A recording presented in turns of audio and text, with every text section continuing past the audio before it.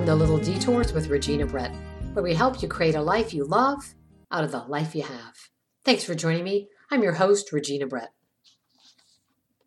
The greatest gift my parents ever gave me was a library card. That orange card with a tiny metal ID chip took me all over the world and back again in Little Ravenna, Ohio. I can still smell the new books on display in the children's section at Reed Memorial Library in Ravenna. I can still remember sneaking upstairs to the adult section to read chapter books with no pictures. I can still feel the weight of the books stacked in my arms. Your chin set the limit on how many books you could take home. Our dad dropped us off for an hour, and when he picked us up, we'd have our boarding pass to everywhere in the world and that armload of books. Some people believe the internet has made libraries irrelevant.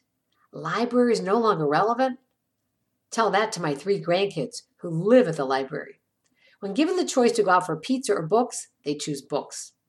Say the words, book party, and they run to the shelf and come back lugging library books. They used to demand read and sat on my lap for every word.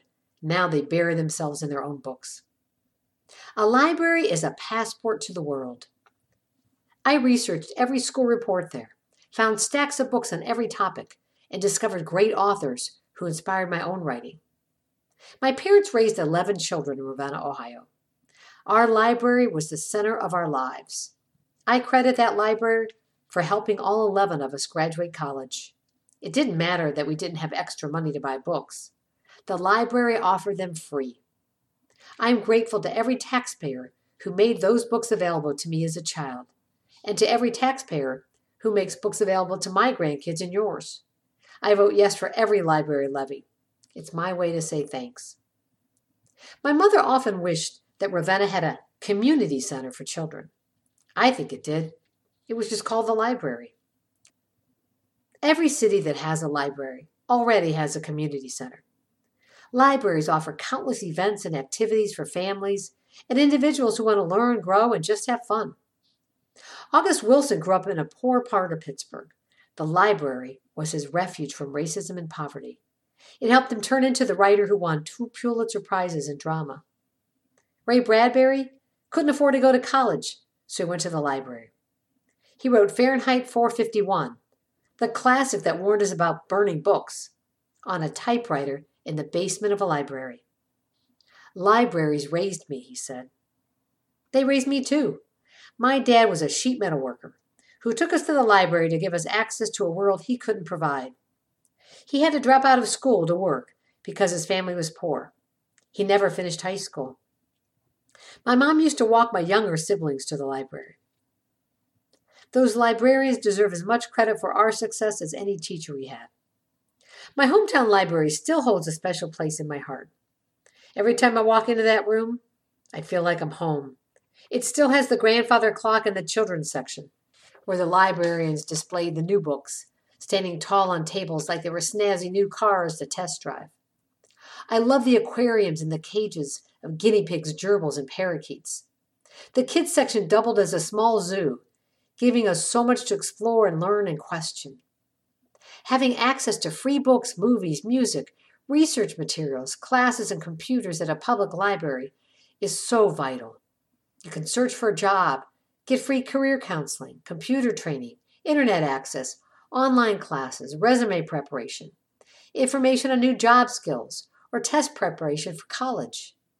Some have comic book clubs, reading discussions, author visits, story time for children, Red Cross blood drives, cooking classes, homework help, job search programs, and movie events. You can work on a computer, get voter registration forms, absentee ballots, and tax forms. You can attend talks on autism, travel, or how to get along with police officers who show up for a program called Keep Calm and Let's Talk About It. There's something magical about a library, about the rows and rows of classics, the pets and projects in the children's section, the high school kids flirting over reference books, the glass box displays of history, with someone's collection of arrowheads, nesting dolls, or antique coins. There's something special about the librarians, those guardians of knowledge, who taught us at an early age to respect adults, books, silence, and each other. There's something comforting about being with the people who frequent a library. Ever since shopping malls and strip centers killed Main Street in the center of most towns, libraries became one of the few places where you could still get a sense of community. The best investment you can make in the future of your children is to support your local library. The minds of thousands are recorded there. You can meet Einstein, Gandhi, Mother Teresa, Sojourner Truth, Shakespeare, Langston Hughes. Walk in a library and you have access to all the answers you will ever need. You can go anywhere in the world with a library. You don't need a passport to get to Peru. You don't need airfare to tour the Mediterranean. You don't need reservations to go to Paris.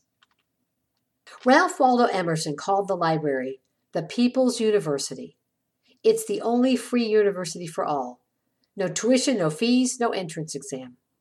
It doesn't matter where you live, what kind of parents you have, what kind of schools you went to, what kind of money you make.